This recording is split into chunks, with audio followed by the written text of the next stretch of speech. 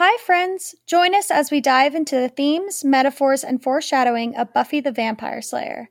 With both a spoiler and spoiler-free analysis, there's something here for everyone.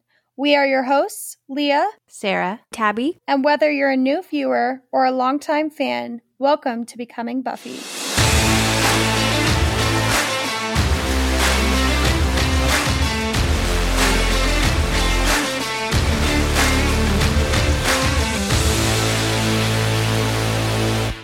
Hi, guys, and welcome to this week's episode of our podcast, Faith, Hope, and Trick, which is finally when we start getting into the juicy stuff of the season. We have some new faces that we get to talk about. I'm stoked. Yeah, this is a meaty episode. I was sitting there and I was like, oh my goodness. There is a lot that happens in this episode. And like Leah said, a lot of new characters are introduced, but just a lot of really cool, like I feel like growth on Buffy's part, growth on some of the other characters' parts, and then just a lot of moving parts. So and we meet Faith. Like, what in the world? I think it's crazy too because like this episode is one of those episodes where I really feel like even when you don't know spoilers, you can tell that this episode is setting up a lot. I mean, obviously we know spoilers, so when we're watching this back, we're like, oh my gosh, this is happening and this is happening. And I remember the first time Faith was introduced, I remember being like, she's going to be important. Her entrance is just so bold that you're like... It's in your face, yeah. Yeah, in your face. Thank you. That it's something where it's like, there's no way that this girl is going to be like another Kendra and just kind of fall off the face of the earth. Like, she's going to make an impact. With Faith, you come in and then they throw all of these like underlying issues, meaty conversations, I guess like visible acting you can see of like inward thoughts that you're like, oh, there's a lot to this girl, and they're setting it up immediately. So there's quite a few interactions that I'm excited to talk about just because I feel like it really, especially as the first time like viewer, I can't even understand like what they would even be thinking. But me knowing what's going to happen, looking back and be like, oh shoot, they're already going there immediately. Like that's nuts. So it'll be fun to talk about. I think for me, I've realized that I don't remember much about this episode with the exception of Faith arriving. I feel like Faith's arrival is such a huge deal, but there's so many other big things that happen this episode that are equally as important. And I realized that I feel like I can forgive Dead Man's Party a little bit for the fact that it doesn't focus as much on Buffy's trauma, because I think that what the writers were trying to do was separate out Buffy's trauma versus the Scoobies. And so I think Dead Man's Party was supposed to be the Scoobies airing out their grievances to Buffy. This episode is supposed to be Buffy moving on, working through a few things, and actually being heard out by Giles and Willow with her trauma. It's not perfect. It's not how I would have handled it, but I think it helps lessen the blow a little bit of Dead Man's Party to recognize that Buffy actually gets to be heard a little bit. And so I'm kind of glad that they saved it for one specific episode, you know? That's a good point, because I think if they try to squeeze that into Dead Man's Party when everyone's like super aflamed, I think that I'd be really upset. Because I'm like, if no one's listening to her and they're just wanting to be heard, and that's all we get for Buffy trying to go through her trauma, I think that'd be really frustrating. So I'm glad that, kind of like what Sarah's saying, I like that trauma itself is being shown in different ways in this episode. Which we'll dig into when we get to specific scenes. But I think that I'm excited to, without giving anything away, I'm just excited to see the mirroring of Faith and Buffy. Especially since like we've seen what Buffy's gone through and we haven't seen what Faith has gone through. So I think it'll be really interesting to see their dynamic and see how they go about certain things. Yeah, the contrast is very clear between Faith and Kendra and Buffy and such, but I think it's just so interesting to note how they set up for Faith to arrive. I mean, we don't know very much about Faith, but it's very clear that she's disturbed, got some issues, got some trauma because of her watcher. But then also, like, her mom is dead. Like, she talks about her dead mother. So I think this girl comes from a very rough life. You know, she can barely pay for her motel. And I think it's no accident that we've come from Anne just 2 episodes before. And I think they're trying to show that both Buffy and Faith have trauma, that Buffy can actually relate to Faith, even though Faith doesn't feel like she can at this point. No, I agree. I actually, rewatching it this time, I think I had a lot more of a softness for Faith than I ever have before, just because we did go so far into dissecting Buffy and Anne and then Buffy in Empty Places last week. She's just someone who's been through a lot of pain just like Buffy has. Yeah, it's no coincidence that Faith arrives so early after Anne and on the episode that Buffy is working through trauma and pain. It's just very interesting. Like you said, Leah, I've always seen the contrast between Faith and Buffy, but I haven't really seen a lot of the parallels as much. And so I'm excited to kind of dig into that and talk about that. So season 3, episode 3, Faith, Hope, and Trick.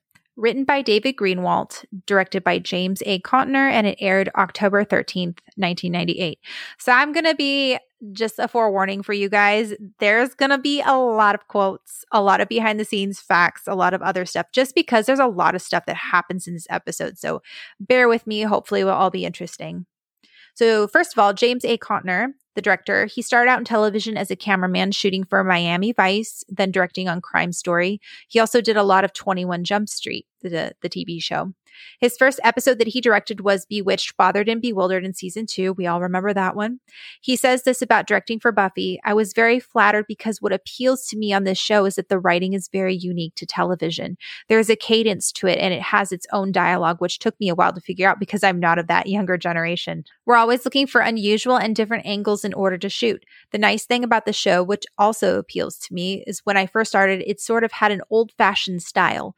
Joss wasn't demanding that we had to shoot everything in close up. He loves very wide angles, so we try to get a really good wide shot that is interesting, and we move the camera a lot on the show, which a lot of shows do.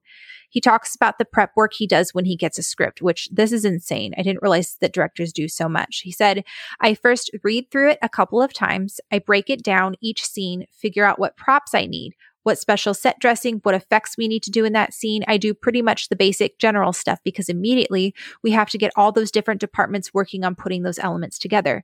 Then we scout the locations, we pick the locations, we take all the department heads out there, and then once all the nuts and bolts are taken care of, I start working on the emotional parts of the scene. You know what the actors need to be doing, what emotions they need to be telling the audience or giving the audience in any particular moment, how they're relating and what they're feeling. What is the story they are telling in that particular scene? When asked what a full plate is for a director, he says, because there are 22 episodes and a director can only do every other episode because he has to have prep time and then shoot. Figure 11 shows a season, which is what I'm doing. I could do 11 and then maybe a pilot or maybe a movie of the week if I wanted to work without stopping at all. That is a lot. I thought it was interesting when he was talking about how a director can only do every other episode because of all of the prep work. And we know that it takes roughly about 10 to 14 days to shoot each episode. So you're thinking that while the episode's being shot, there's another director that's doing all the prep work, someone who's doing all the props, the costuming, all this other stuff for the next episode. And the actors, as soon as they're done filming, get the script for the next one. And like, that's just insanity. And you do that for 22 episodes. During the weekend, you're also learning choreography and then memorizing the new lines, trying to have somewhat of a normal life and get some sleep, go on some dates. Like, it's just nuts. All right. And so before we jump into talking about Faith a ton, I wanted to talk about Eliza Dushku because obviously very big actor or actress and just does a phenomenal job as Faith. So Eliza Dushku was a child actress. She starred with Jamie Lee Curtis and Arnold Schwarzenegger as their daughter in True Lies. She was on This Boy's Life with Leonardo DiCaprio and Robert De Niro. And then her grades were starting to not do super great. And so her parents were like, hey, we're going to have you quit and go back to school. So she took a couple of year break. I think it was like 2 years break to finish high school and everything. Wasn't even planning on acting, decided to go to college, had even like finished orientation and everything. And her mom was planning on going to Romania to write a book for a year. And then Eliza and Sarah Michelle Gellar have the same agent. And the agent was like, hey, I have this role for you. I'd like for you to take a look at it and submit a video audition. So Eliza says, after reading the script, Dushku rushed to a local Claire's to purchase dark makeup and other appropriate accessories for the part so she could like look like Faith when she was giving the audition. When she began her work on the series, Dushku was still a minor. She was 17. She was actually the youngest other than Harmony to work on the show. She had to receive emancipation to work the long hours and to be able to film at night and stuff, because as a child actor, you're only allowed to work so many hours, and it makes it very hard, for filming night scenes. She later recalled with amusement that the judge who handled her emancipation case was an avid fan of Buffy the Vampire Slayer, and jokingly said that she would sign the emancipation order if she could get a signed photo from Dushku, which I thought was really cute. She got emancipated for the role? So she says, we did the emancipation knowing that my mother was going to be out of the country, and because I was ready to go out and be independent. She talks about how it wasn't like she divorced her parents. At that point, she had graduated high school already. She was just a young graduate.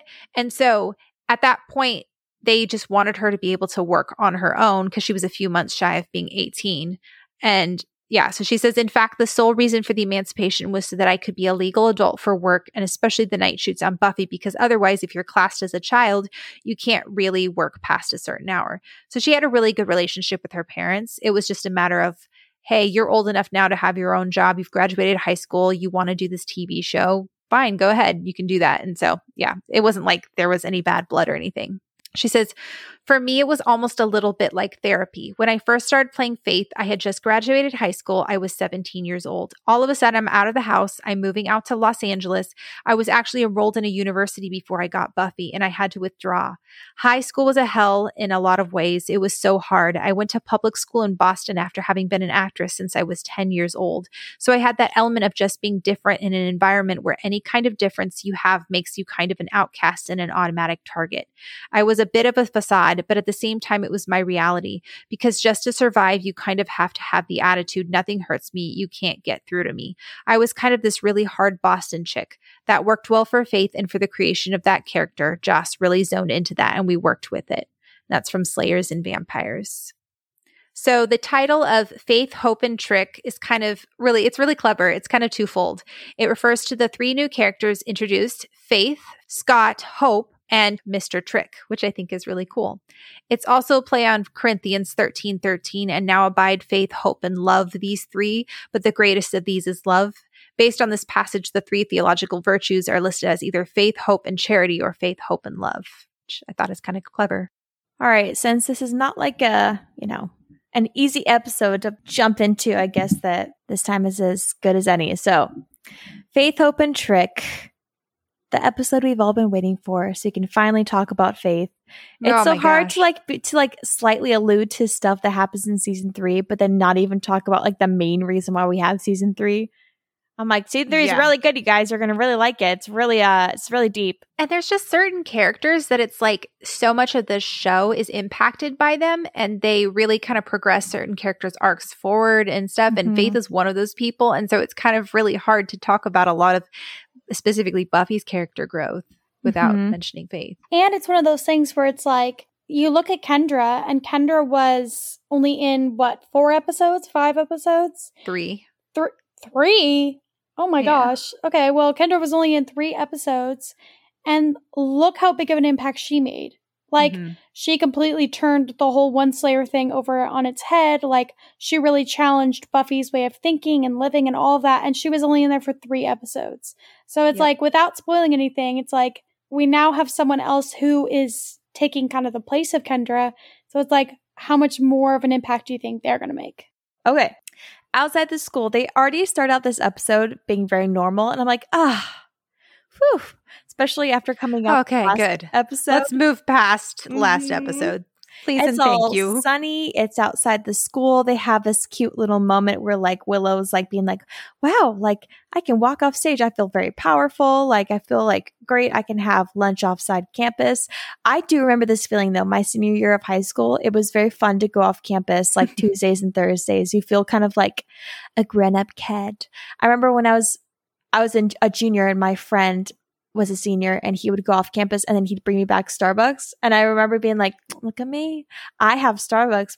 And my friend who's a senior went off campus and brought me back Starbucks.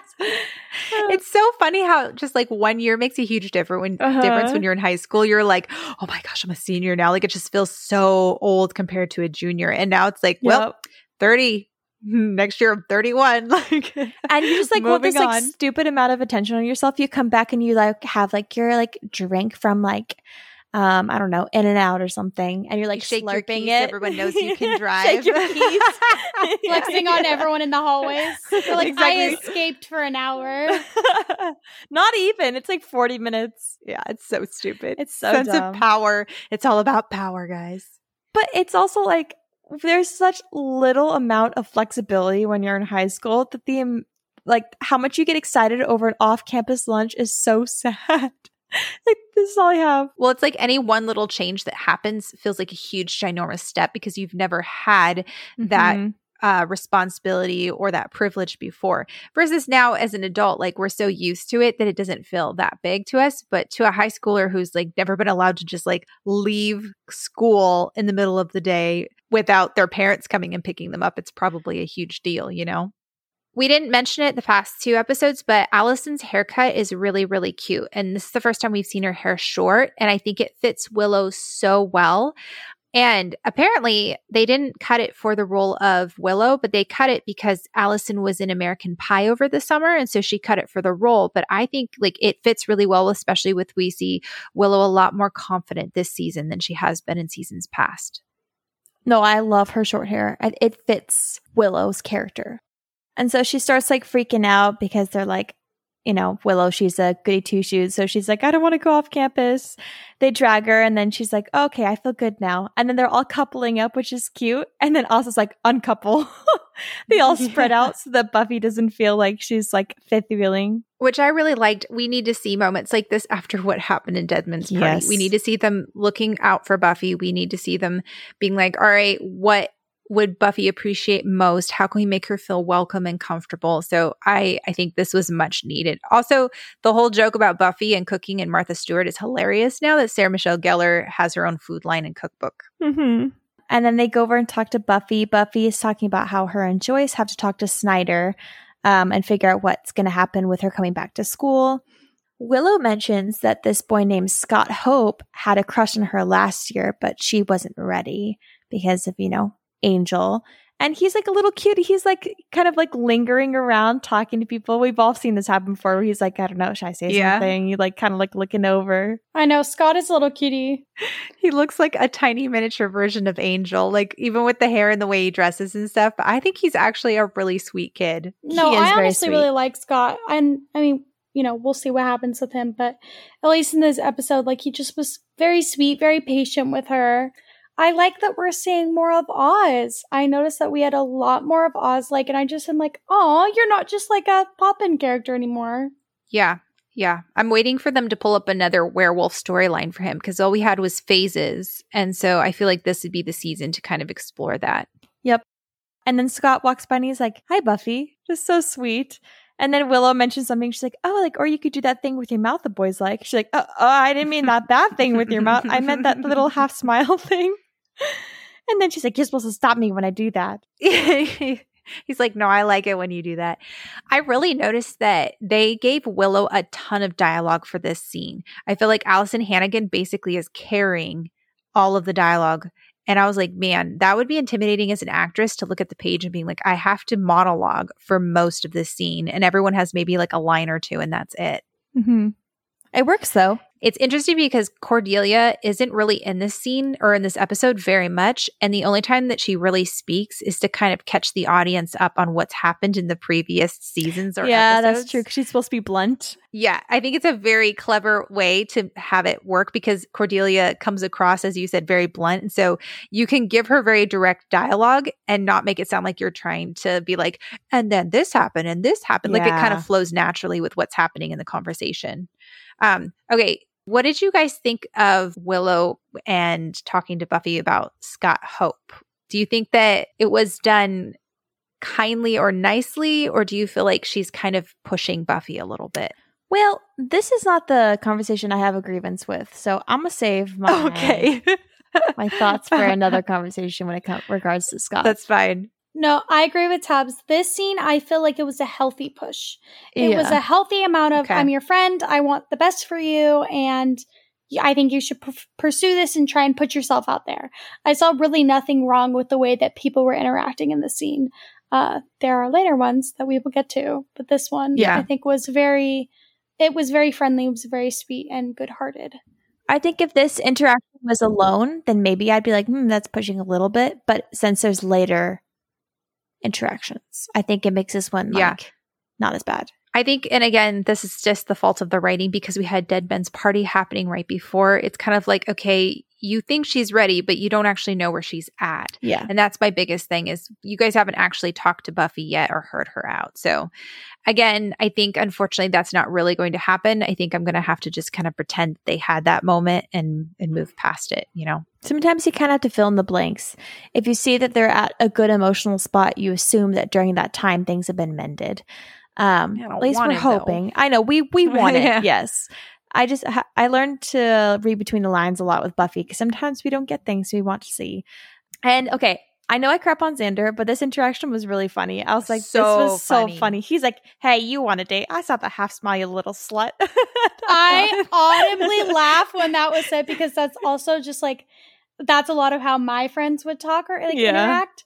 And so it just felt like a very like friendly thing, like an actual friend thing to do, be like, oh, you slut, you smiled at him. Like, it just like, it was one of those things where I was like, this is the type of humor, Xander, you can actually talk about where it is like, you know, more quote unquote sexual or whatever, but it's not weird or gross. Like you're just like, but also making a joke about your friend. It's a clear joke. Like a smile obviously doesn't mean you're a slut. So we all know and translate that this is a joke. Yes. His other stuff, you're like, do you actually think that though? You know, you say things and I'm like, I think you actually think that. It didn't feel like he was objectifying her. It was just, he was making fun of the fact that she's kind of oblivious to everything that's going on when it comes to how attractive she is to other people. I died at the hit when she like punched his arm and he's like, ha, ha, ha, ow. And he's like trying to play it off as if it didn't hurt, but he's still like holding his shoulder over there like, okay, that actually hurts. Oh, and then this little dialogue with Buffy where she's like, you know, I just want to do normal things like shop and date and slay, like girly stuff. I'm like, yes, girl, all those things can be girly. You feminist, you. I love that line. So iconic. And then we jump right over to the evening and then, it's the sketchy version of Bob's Big Boy over here. I was like, ew, why is this like little mascot thing out there? It's disgusting. There would be this like random like chain in Sunnydale that's like really sketchy because that's how Sunnydale is. It's probably run by vampires and then they just have random attendants there so vampires can grab them through the window. Oh, it's like drive-through. Yeah, exactly. It's literally a blood drive. Yeah, it's literally a blood drive. Yeah, thank you. No one freaking laughed at my joke. I did. It took me a minute to get it. It was so sophisticated. I will say this guy, his name's Trick, Mr. Trick, right? Yeah, Mr. Trick. I love him. I think he's so funny. He's like, gotta salute their death rate. I know. He kind of reminds me of a like less dramatic Spike. Yeah. Well, it's really funny because I'm like, well, it's episode 3 now. Time to introduce the villains. Because in School Hard, which was episode 3 of season 2, that's when Spike entered for the first time. And it's funny that you bring that up, Leah, simply because the actor who plays Mr. Trick, K. Todd Freeman, he was the front runner alongside James Marsters for Spike, and ultimately James Marsters obviously got the role. And you can see that he just has that charismatic feel that you could tell Joss was going for the vampire. I think he would have made a really good Spike. I mean, obviously James Marsters steals the show and did amazing, but I think that this guy is like, he's very interesting and very captivating.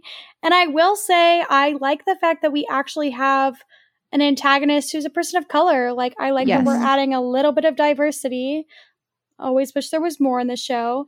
But, you know, I like it. It's like vampires don't have to be just white men. And Mr. Trick is really interesting because he's a modern vampire, and we saw that a little bit with Spike. I feel like he's the next incarnation of that. He's talking about computers.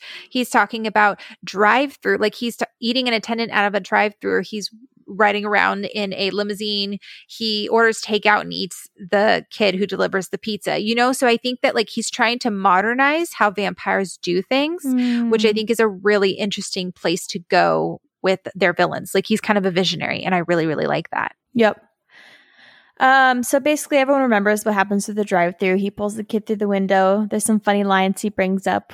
I think I've learned that when it comes to two different villains at the same time, usually one of them is the more cryptic, scary, like darker featured one, and then the other one is like the jokester and like the the one that doesn't really take things seriously. And so I think that they really complement each other well. And I think I've seen those type of villains so much in television, and yet I still like eat it up. I'm like, yes, I love it. Well, one of the best things about this show is it's incredibly self-aware. And I love that he says, I mean, admittedly, it's not a haven for the brothers, you know, strictly the Caucasian persuasion here in the Dale. And I was dying because like at least the show recognizes that they have a problem with being diverse with their cast, and having Mr. Trick say all that. And he's like, you know, you just got to stand up and salute that death rate. Just cracks me up. Well, I think it was more of them just talking about society, because I think that they did try to have diversity, but like their network wasn't allowing them to. So I think it's them being self-aware, like kind of breaking the fourth wall and television itself during that time. That's how I kind of viewed it, rather than just Buffy. Because if you look at anything, literally anything at that time, anytime there was any color, it was a side character. Or if there was color represented, it was an all Black cast or like an all Asian cast. It wasn't like a mix.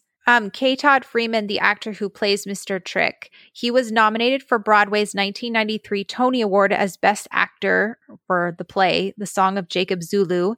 He was on Broadway for the show Wicked. He played Mr. Dillamond, or Dr. Dillamond. He was in a series of unfortunate events as the careless caretaker of the children. Do you guys remember that? He's the guy that coughs the entire time.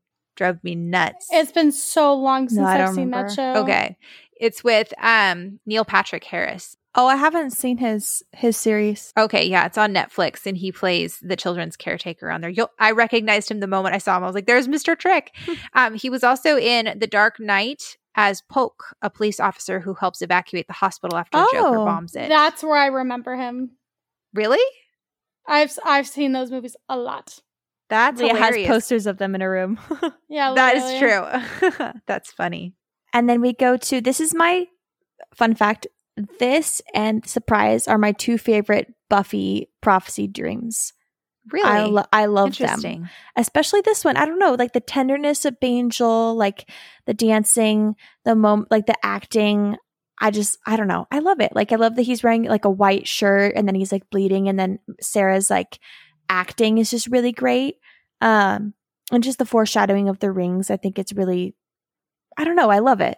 It feels a lot like what happened in Surprise, because I think Angel doesn't wear white very much, and so he's wearing white here just as he did there. And I think it is kind of supposed to kind of call you back to that moment with it that they had together. Well, it's also like a horror trope. So you know that somebody is going to have like a massive kill or be killed in a horrible way if they're dressed in white or light colors, because the blood can shine through. That is true.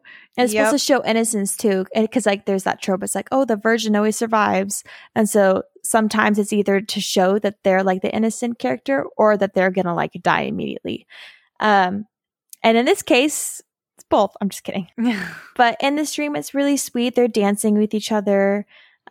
She says, I miss you. Or was it he that said, I miss you? Buffy says, I miss you. And then it cuts to the Scoobies minus Giles just sitting at the table, staring blankly at them. What do you guys think is the intentionality behind having the Scoobies there? Okay. No, I noted this because I was like, I have a feeling that the reason why they're sitting there is because Buffy felt that they were so passive about Angel's death. Well, that's an interesting take. I hadn't thought of that before. What about you, Tabs? Well, I was about to say the same thing too. Only because when he's like bleeding out and she's like, oh God, Angel.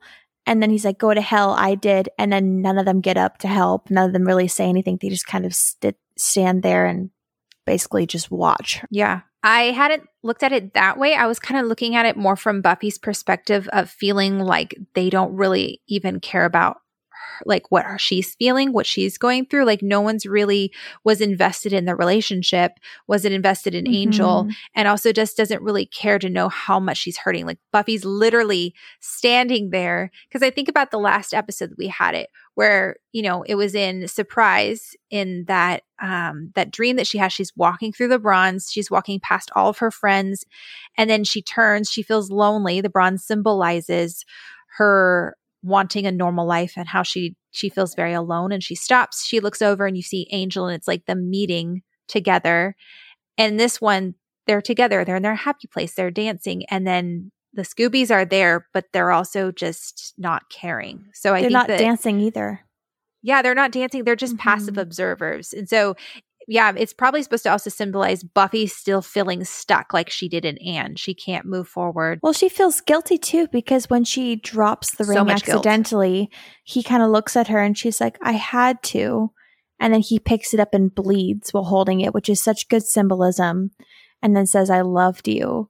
I love this. I love this dream. It's so good. Well, and it's so interesting because in Anne, they had a dream with her and him by the beach.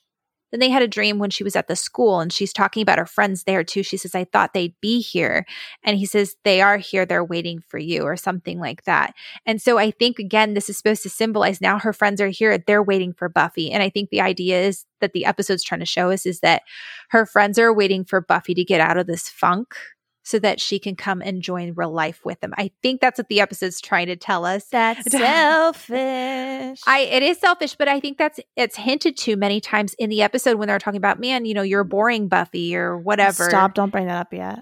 No, we're not there yet. Yeah. Sorry, but I think that's what they're trying to show us is that her friends are sitting there like, okay, Buffy, when are you going to be done mooning over or pining after Angel? So not that I agree with that, but yeah, anyway. Okay, so after that, I'm just kidding. After that dream, Buffy wakes up. I've learned every time every time Buffy has a dream, I always write, poor Buffy, because her dreams are just awful to her mentally. They're so sad. Oh, gosh. And then one of the many times the Buffy and Angel theme plays, Buffy looks at the Claddagh ring, and then Joyce comes in. She's like, ready to face the beast? Oh, I love Joyce in this episode. Finally, we get an episode that does Joyce justice. And she's like, good morning, sunshine, ready to face the beast. I was like, heck yes, Joyce. Go be Mama Bear. Excited. This is one of those times, just like in School Hard, where you really see that piece of Joyce that is definitely from Buffy. Or that Buffy gets from where, her. Yeah, where Buffy gets from her, where she's just like, I think what my daughter's trying to say is, yes. You're like, yeah, Joyce. They are their best when they're both united against a common enemy. And in this one, the chosen enemy is Snyder. And I think, okay, guys, again, a whole entire season ago was School Hard. School Hard was season 2, episode 3. Look at how far Joyce and Buffy have come from since then. It's just, it's kind of fun to watch, get the hell away from my daughter and now, na, na, na, na, na. I don't know. It's just kind of cool. Yep. And so in this conversation, we find out she has to have a recommendation letter. Anyone other than Giles who has to write it. She has to have an interview with our psychologist so that she can prove that she's sane in the head is an easy way of saying that rather than Snyder's way of saying it. And then I'm just going to read to you what Buffy says in response to having Snyder be overruled by the school. She's like, so let me get this straight. I'm really back in school because the school board overruled you. Wow, that's like having your whole ability to do this job called into question. Which is true. She's right. Yeah. That's got to be embarrassing. Yeah.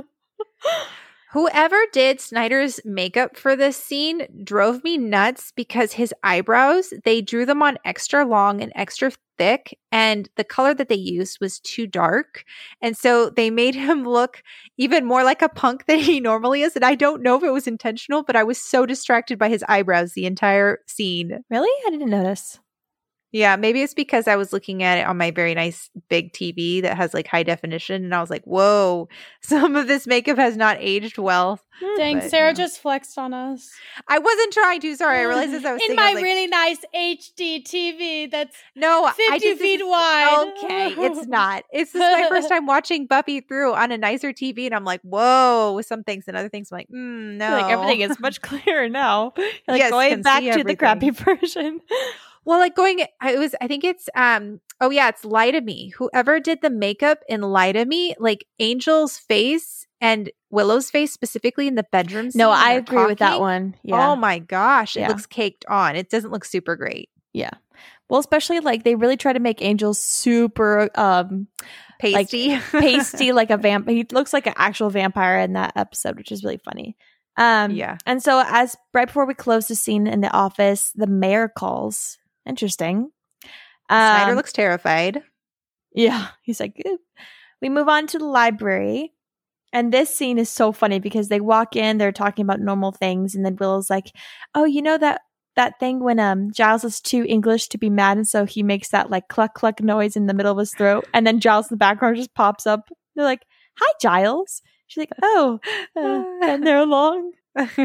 And then Giles like stutters because like Buffy's making passive aggressive comments by being like, "Oh, you just jump right into business, not even saying hi." And he's like, well, I mean, of course I like having you back. It goes without saying." Well, Giles asks her, he's like, hey, like super casually, I trust you remember the demon of Cathla. And it's interesting how he just doesn't even make eye contact. He's just casual about what he's doing.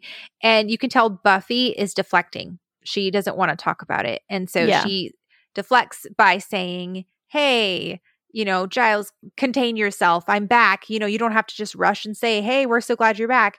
But the camera is panned in very close to her face, allowing us to see every single emotion and movement. And it's very clear. I mean, Sarah Michelle Gellar, just phenomenal with the face acting. And there's multiple times this episode where she's so nuanced in how she portrays the intensity and the depth of her emotion. I really don't know how she does it. Yep. Oh, and then Giles talks about how he wants to keep a Cathla dormant, and so he needs information for the spell so he can get it correctly. And then Willow just keeps piping in by being like, "Oh, a spell? Can I help?" And then, I don't know. I understand that she's like new at this or whatever, but it's just like, girl, like you can always talk to him when Buffy's not here, but it's like he's asking questions, he's needing information. I think she just is wanting to feel like worthy of Giles, and it kind of is desiring Giles' attention. And I think that she really wants his approval in what she's pursuing.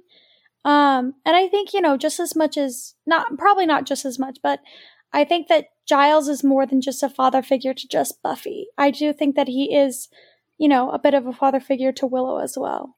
Yeah, I definitely agree that Willow wants Giles' approval. I mean, Willow kind of aspires to be like Giles in some ways, and just really she is fascinated with his level of knowledge, his working in the occult. I don't know. I didn't read this scene as Willow doesn't understand what Giles is trying to do. We know because we've seen the episode. So I didn't feel like Willow was necessarily trying to butt into it, but I feel like this is yet another scene where Giles is like, he says these forces are not something to be played around with, and asks her what she's been up to. So I feel like it was more of like Willow felt guilty about that. I don't know that she necessarily was being a bad friend and like trying to make the attention on her, if that makes sense. And so Giles kind of like is like, hey, like you can help with the research, not the spell. So basically saying, hey, don't help with the spell in a nice way. It's kind of like when like a student asks like to help with something, you're like, and you're like, I don't really want to get them something super important because they'll kind of mess it up. So here, you can organize these pencils. And then Buffy kind of goes, big fight. Angel got the pointy end of the sword. A Catholic sucked him into the other side of the world. And that's it.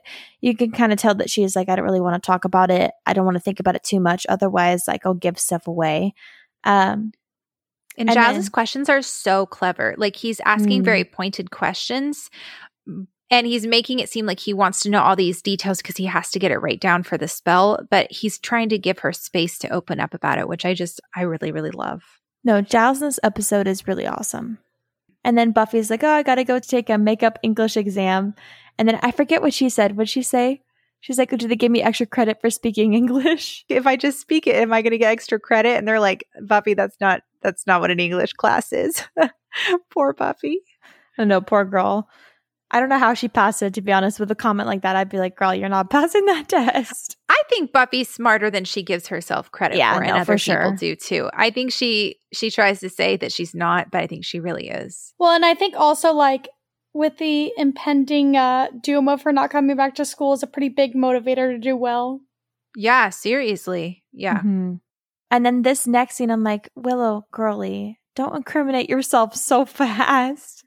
She's like talking about how she knows all these like smells and these different things, and if you mix this with the virgin saliva, and then she's like, Giles looks pretty concerned. Yeah, and he says, Willow, what have you been conjuring? Which I thought was really interesting because from what I can see of magic, you're not always conjuring something when you are doing magics, but the specific stuff that she's talking about sounds like conjuring type stuff. And I think it's interesting that he pinpoints that immediately. Well, rather than just saying like, what spells have you been doing? He goes straight to like deeper stuff.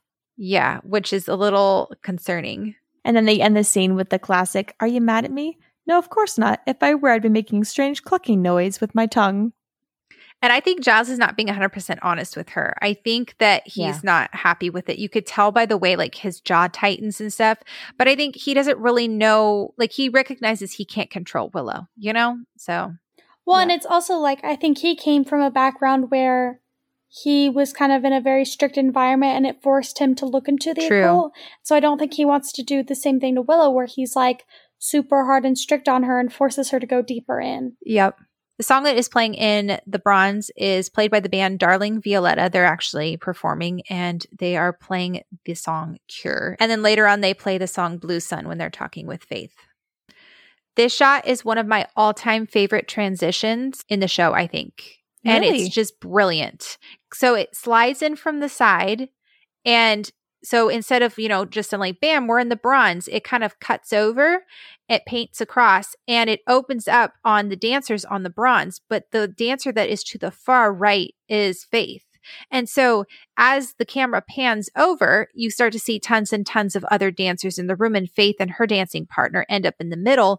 But they do it in such a clever way because she's the first character you see, yet she's to the side. So even though your eye is instantly drawn to her, you think she's just another dancer or just another extra. But before you even realize she's a major character, she's already stood out and made an impression, so you remember her. So when Cordelia comes in and makes that remark about Faith, you kind of know who she's talking about because you saw her. And I love that because what it does is it incorporates you into the story. It makes you feel like you're an observer in the Bronze. And it also is a fantastic introduction to Faith, showing that she's very memorable and she stands out.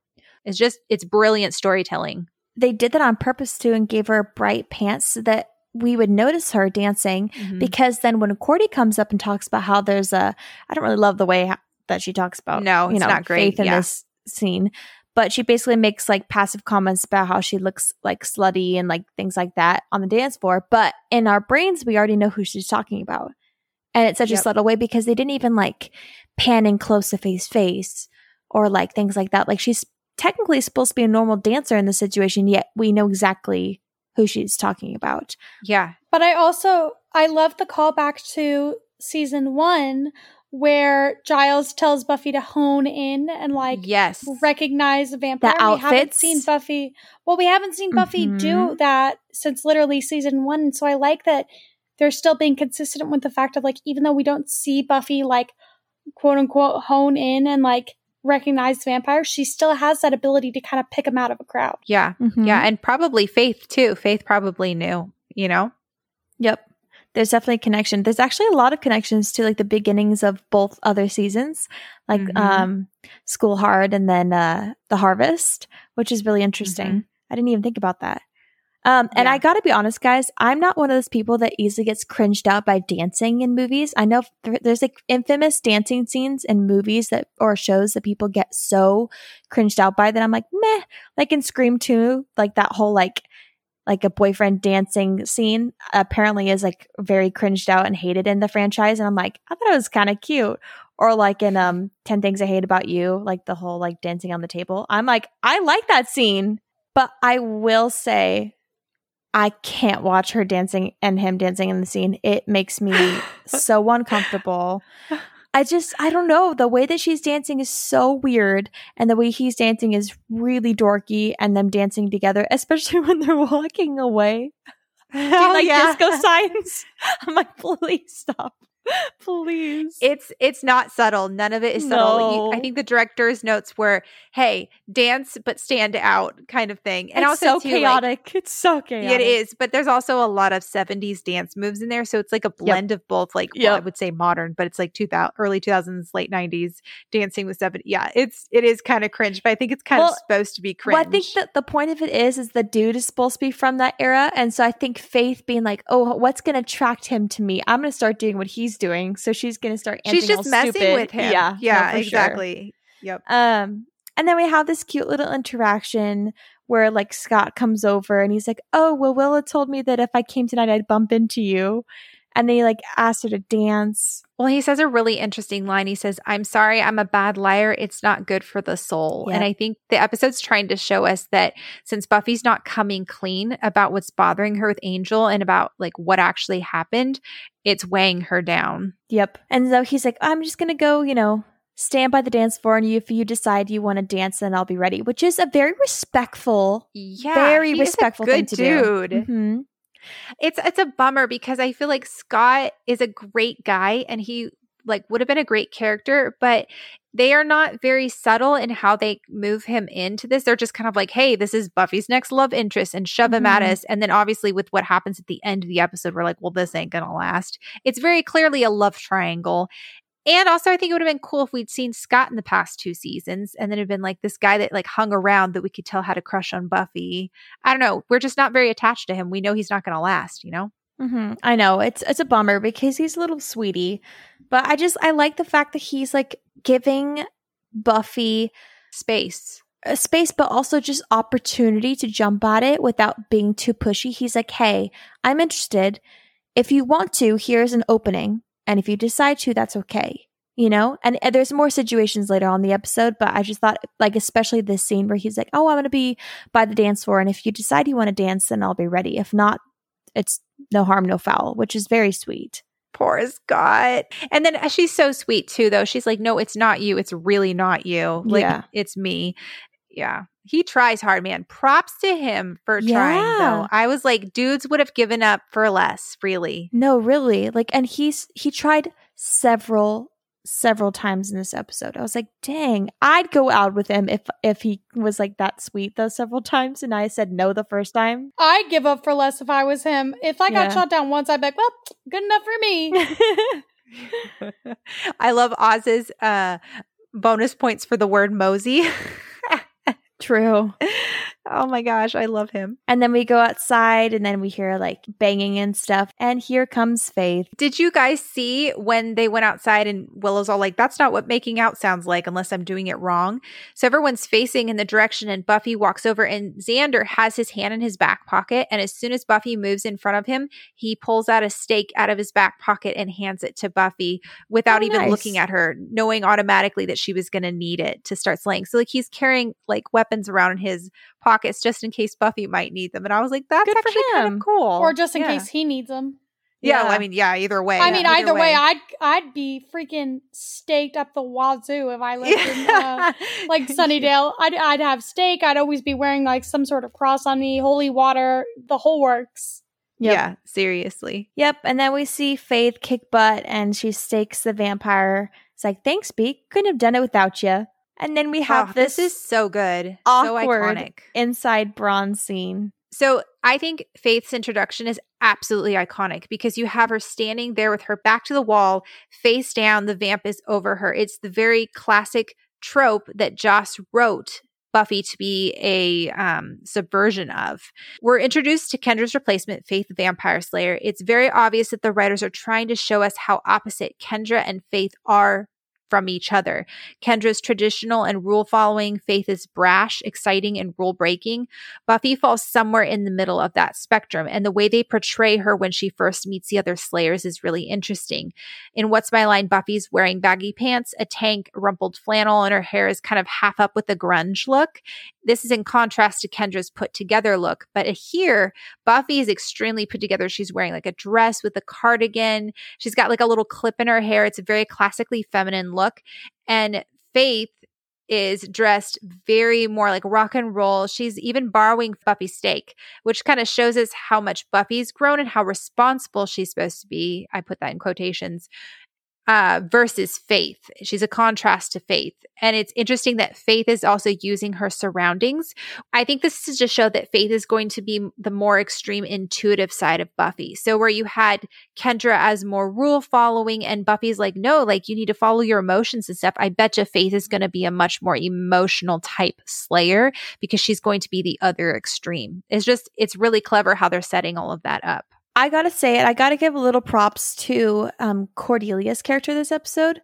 She is very patient with a lot of stuff that happens with Xander. And I feel like Oh my goodness. even the way she handles this situation where, you know, like Faith talking about how she like had this crazy story where she was like naked, and there was this priest and blah, blah, blah, blah, blah. They went to jail. And then she's like, oh, isn't it crazy how like slaying always makes you horny and hungry? And everyone looks at Buffy and she's like, well, sometimes I crave a non-fat yogurt. But then like Cordy's like, oh, I get it. No, not the Hardy thing. Yuck. And then goes on how she explains. And like you're saying, Sarah, like Cordy kind of is the person that kind of keeps us recapped on all the past stuff. Yes. Yeah. So she explains all the stuff that everyone's like, wait a minute. And so she talks about how like Kendra died after Buffy had died. So now there's Faith and yada, yada, yada.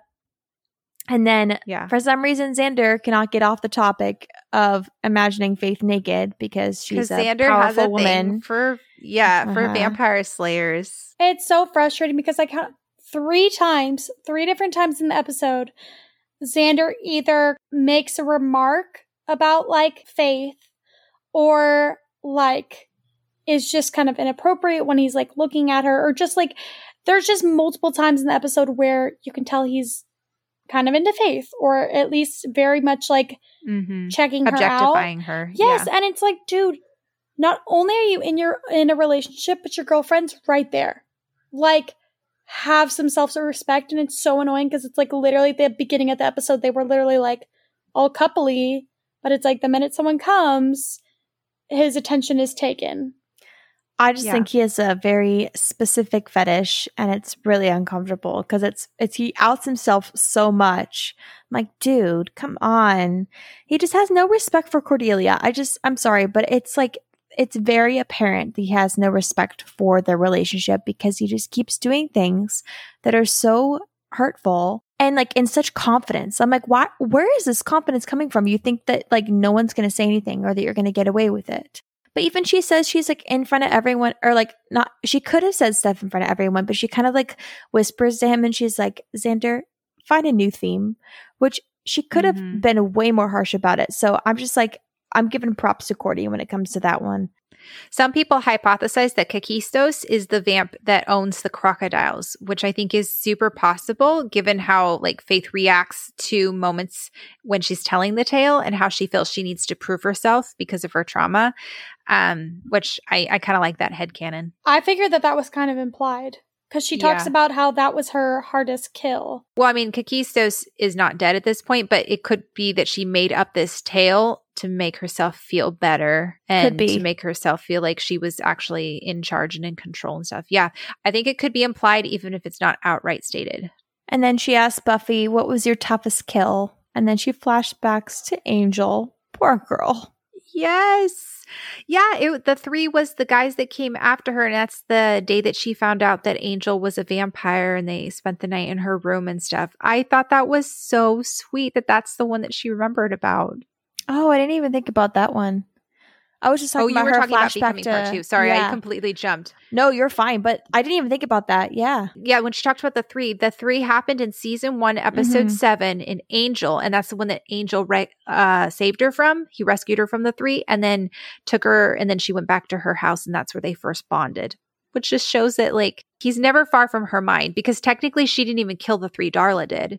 But I just love that that's the first one that pops in her head. She could have said Spike. She could have said, like, anything from season 2, really. Multiple Ethan Rain episodes. But yeah, that's funny how, like, in the back of her mind, she's always thinking about Angel.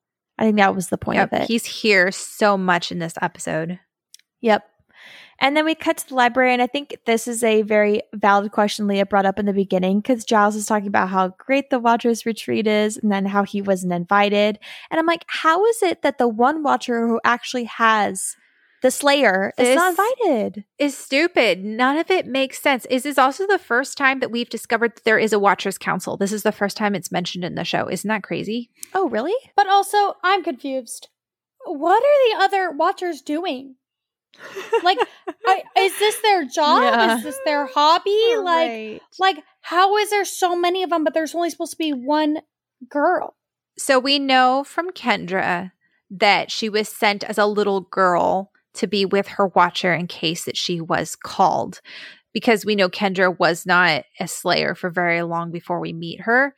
So my guess is there's probably other potential little girls. They have some way of figuring out that these girls are capable of becoming slayers. They probably send out watchers to them. The thing is that like Buffy's been pretty much the only slayer. So why wouldn't they invite like the one, I don't know, it's all just shoddy. It makes me think the watchers don't actually care about the slayer. Yep. Oh my gosh. And then this is one of my favorite quotes of the whole episode. She's like, if I had known they came that young and handsome, I would have requested a transfer. And then she's like, raise your hand if you. And you see Nicholas Brendan's acting. He's like scratching his head, but like trying to raise his hand at the same time. He's like disgusted, but doesn't even want to acknowledge it. And then Willow's look, she just stares at Giles with like, nope, I'm not raising my hand at all. Oh my gosh, I died though. Like Nikki's acting so good. I just like, even though I'm not the biggest fan of Xander, he does some really funny things, and Nicholas Brendan he's great comedic timing. Like I don't think he gets talked about enough about his comedic timing. He's a really brilliant actor. I really love like how he portrays Xander. Giles all flustered. Well, leaving aside for a moment my youth and beauty. I laughed so hard at that line. I was like, Giles is so freaking funny. He's all flustered too. Like he's like, oh, youth and beauty. And you're like, what? I didn't think Giles would actually care about that stuff. And then Buffy has to reluctantly invite Faith for dinner and slaying. And then slaying. Yeah, that's like Netflix and chill. It's like their version of Netflix and chill. And then when everyone leaves, Giles asks her more questions about Akatha. And she reluctantly at the end says, next time I kill Angel, I'll video it. And then storms off. Well, and I think Buffy's already kind of on edge because Willow was all like, hey, Faith, you can hang out with us. And Xander's like, yeah, you can tell us more stories. And Buffy's kind of like, hey, like I wanted my life back to be normal. Like you could tell she was kind of feeling like it was getting to that place. And then Faith comes back in. So you could tell she's a little like, okay, I don't want you guys here. Yep. And then we go into the hallway of the school. And then this is kind of a cute way of like recapping the school. I love when like sometimes shows do this where they have like a little dialogue that kind of like, it's like, oh, little throwback. I don't know why it feels so comforting as like a viewer, because you're like, you want to know that they remember stuff that has gone on the show. I don't know why that is. Yeah, I think it's because it makes them feel like real characters. When they talk about things that have happened in the past, you're like, oh, hey, it's like it really happened. Yeah, it's true. Like the characters remember that it happened. It's not just like an episode that they just kind of threw in there that's not important, you know? And so they're kind of like walking over me like, oh, I got sucked up into like, you know, the ground up there. And then this is when this happened and yada, yada. Which is kind of fun to like walk down memory lane. And then Faith is just like, what the heck? Well, and I love that we're finding little bits and pieces about Faith as time is going on. Like she talks about how she dropped out of high school here and, you know, kind of hints that she didn't really have friends. And then Faith kind of makes this passive aggressive comment that she's like, oh, what's wrong with Buffy? She seems like wound a bit tight, which is like, girlie, you have no idea what she's gone through. Stop. Which, although I understand though, because Faith has gone through a lot right now, but her emotional reaction to things is opposite of Buffy. Instead of kind of like, you know, going inside her head, trying to figure things out. But Faith is very much like, all right, just not going to think about it. Just move on. Just, you know, don't think about it. Loosen up. Do whatever. And we can see that Faith still has a lot she's working through throughout the episode. And so even though I hate this passive aggressive comment, I really don't think that Faith is meaning it like that. I really think that in her mind, she's just kind of thinking of like, hey, I've been through a lot, but, you know, I'm dealing with it great, even though she's not. Yep. And I think, like, we'll dig more into that. I think it's just the situation where it's like, why do you have to mention that when later on you say, you don't know me, you don't know what I've been through? And it's like, okay, where's that energy in this moment? You have no idea what Buffy's gone through. But, I mean, clearly she has other issues. But I'm like, girlie, you have no idea what's going on. Stop. And to come to Willow's defense, I feel like Willow tries to start talking about what was happening with Angel, and then Faith's all like, oh, water, and then runs off and gets it. So like, I don't think the Scoobies were just going to let her sit there and be like, oh gosh, what's going on with Faith or with Buffy? You know, I think they were actually going to say something. Yeah. My grievance was more with Faith in that moment, not necessarily like Willow and Xander. That comes a little bit later. And then this awkward interaction where it's like, Cordelia's like, oh, maybe I should dress up as a Slayer. And he's like, you know, oh God, please don't let that be sarcasm. You're like, Xander, stop. Gross. It just makes me so sad because it's like Cordelia, she's being very kind, but it's like so obvious she's just trying to get her boyfriend's attention. Yeah. Like, and she shouldn't feel like she has to fight for that. Xander's her boyfriend. He should want her. Yeah. So like how you feel about Faith and the vampire dancing in the bronze, I feel about Faith and Scott talking, or Faith trying to flirt. Really? Eliza Dushku was very, very young, and so I feel like she's still a little green in this episode, and so some things come across as a little forced. But her over there, like, laughing and, like, touching his arm and all that stuff, I don't know. I'm like, well, I just don't feel like it's realistic. See, I disagree. I think it's supposed to come off as a little forced, because I think it's supposed to be the fact that Faith herself is a very pushy, like, kind of person. And so I think it's supposed to come off as very opposite Buffy's flirting, which is very, like, kind of natural and very, like, you know, calm. And she's very, like, just kind of, like, to herself. Whereas, like, Faith is very in your face and very out there. And I think that it's kind of opposite of what he's looking for. And I think it's supposed to feel uncomfortable. And I think that would work for a different audience. But I think the fact that Scott is very not like that, I think is why it's uncomfortable. But if she was being that way with like Xander, who obviously wants it, then I think there'd be a lot more sparks going on. Yeah, I feel like Buffy and Scott would be kind of this sounds really mean. I don't mean it like horribly mean, but I feel like they'd be a very bland couple, because I feel like Scott is very sweet, but he's a little too normal. I feel like they both are just too normal of a couple, and we don't want to see normal. Normal is boring in Buffy the Vampire Slayer, you know? What? Don't say that. There might be people in the future that are that are normal and fun. Yeah, I'll hold you to that, Sarah. Okay. Oh, and then here's what we all want to be talking about. Then Willow's like, oh, maybe Faith and Scott could hit it off. And then starts talking about it. And then poor Buff is like, well, I haven't even made up my mind. She's like, I don't, really poor ready. Buffy. And then they both give each other a look. And then Buffy's like kind of insecure about it. She's like, well, why was there a look? And then Willow's like, you really did find fun, Buffy. Oh, this annoys me, because Faith is saying this out of ignorance.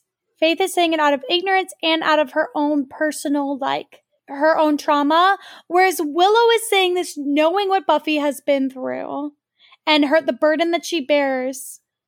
It's so rude. No, Willow's doing this not knowing what Buffy's been through and not caring to ask. Like, that's what's happening, and that's what's frustrating. Like, there's very clearly there's a reason Buffy left, and they could have, I'll give them grace and say they could have talked about it off screen, but we know that Willow doesn't know the extent of it because she finds out at the end of this episode. It's just annoying. And the fact that she said B is just like, girly, there's someone shiny and new and exciting in town, and she's all like enamored by Faith, and so she's like using the jargon that she's saying, and it's like, Willow, this is your friend that at the very least had to kill her ex-boyfriend. It was killing other people. That's a lot of pain in and of itself. Yeah, and I feel like Buffy's doing a pretty good job of trying to find the fun. I don't know what everybody's talking about here. She's going to the Bronze. She's hanging out with them. She's getting back into the swing of things. Everyone keeps talking about her being uptight in this episode, and I don't really feel like she really is compared to episodes past. So I don't know. It felt a little jarring. I would still be comatose in bed if I had to kill Mag's boyfriend. I would be nowhere near trying to have a normal life. The fact that she's like wanting it and actively going out, and her not being emotionally available enough or just not ready to date is totally okay. Just because somebody is not ready to date doesn't mean that their life isn't coming back to normal. I think the opposite is also true too. Just because you're looking for a normal life doesn't mean you have to date either. Like, just because you're ready for a normal life, that doesn't equal dating. Like, you can be completely happy single. And so it's frustrating that everyone equates that. But I also understand why they do it, because for the story purposes, they've often equated normal life with a dating with Angel. So them talking about normal life, they're going to start talking about moving on to other people, you know? But for me, it's kind of like, I feel like we've been here and done that with this storyline with Scott, because with Owen and Never Kill a Boy on the First Date, like, Buffy came to the conclusion that, I shouldn't date a guy who's normal because I don't want to put him into danger. So I don't understand why Scott would be any different, but yeah, I don't know. And then we go, okay, I didn't know what to name this place. This is like an old like car workplace. I don't even know. Oh, I'm so excited about I this. just named it the garage. The garage. Okay, so fun fact, guys. This hideout, it is the same filming location that was used for the Ghostbusters firehouse interior in Los Angeles. Isn't that cool? Yeah. And then this whole interaction is funny because it's like Kakistos is just so not interesting to me. I'm sorry. He has like 3 lines. And then like every time they're together in a scene, I'm just always paying attention to Trick because he's just really a lot more interesting to listen to and to look at. Yeah. But they're having this whole interaction and then like Kakistos like, there's already a Slayer here. And you're like, okay, so this is just an information dialogue. I get it. And then they're like, oh, maybe we should stay. Well, I love the misdirect at the very beginning of the episode because they're talking about the Slayer and you think it's Buffy and then it's Faith. And then, Mr. Trick over here, he's all like, rumor is this town already has another Slayer, which makes 2. I'm not really sure how that happened. Which is You think that'd be something he should be concerned about. And he's just like, whatever, it's another Slayer. I'd be like, dude, if they're multiplying, it's time to get concerned. Oh my gosh. And then Kakisto and his and all of his angry glory is like, she gave me this. And then he's That's a pretty gnarly scar though. I was like, dang, Faith. Oh yeah. But I think it's one of those kind of going back to what Sarah was saying about how like Mr. Trick isn't really scared about Slayers. I think it's one of those things where because Mr. Trick is a newer vampire, he doesn't really know like the validity of what being a vampire slayer is. Like people like Spike and Angel knew that like vampire slayers were like kind of a threat and had actually faced off with a lot of them. So they were like very aware of their power. And it seems like the hoof guy, whatever his name is, like kind of seems like he's a little detached from the world. So I think it's kind of like he didn't fear them because, he didn't really have to face him a lot. Like it's like the goat guy. Yeah. Yeah, the hooves. The dude with the hooves. Kissing toast.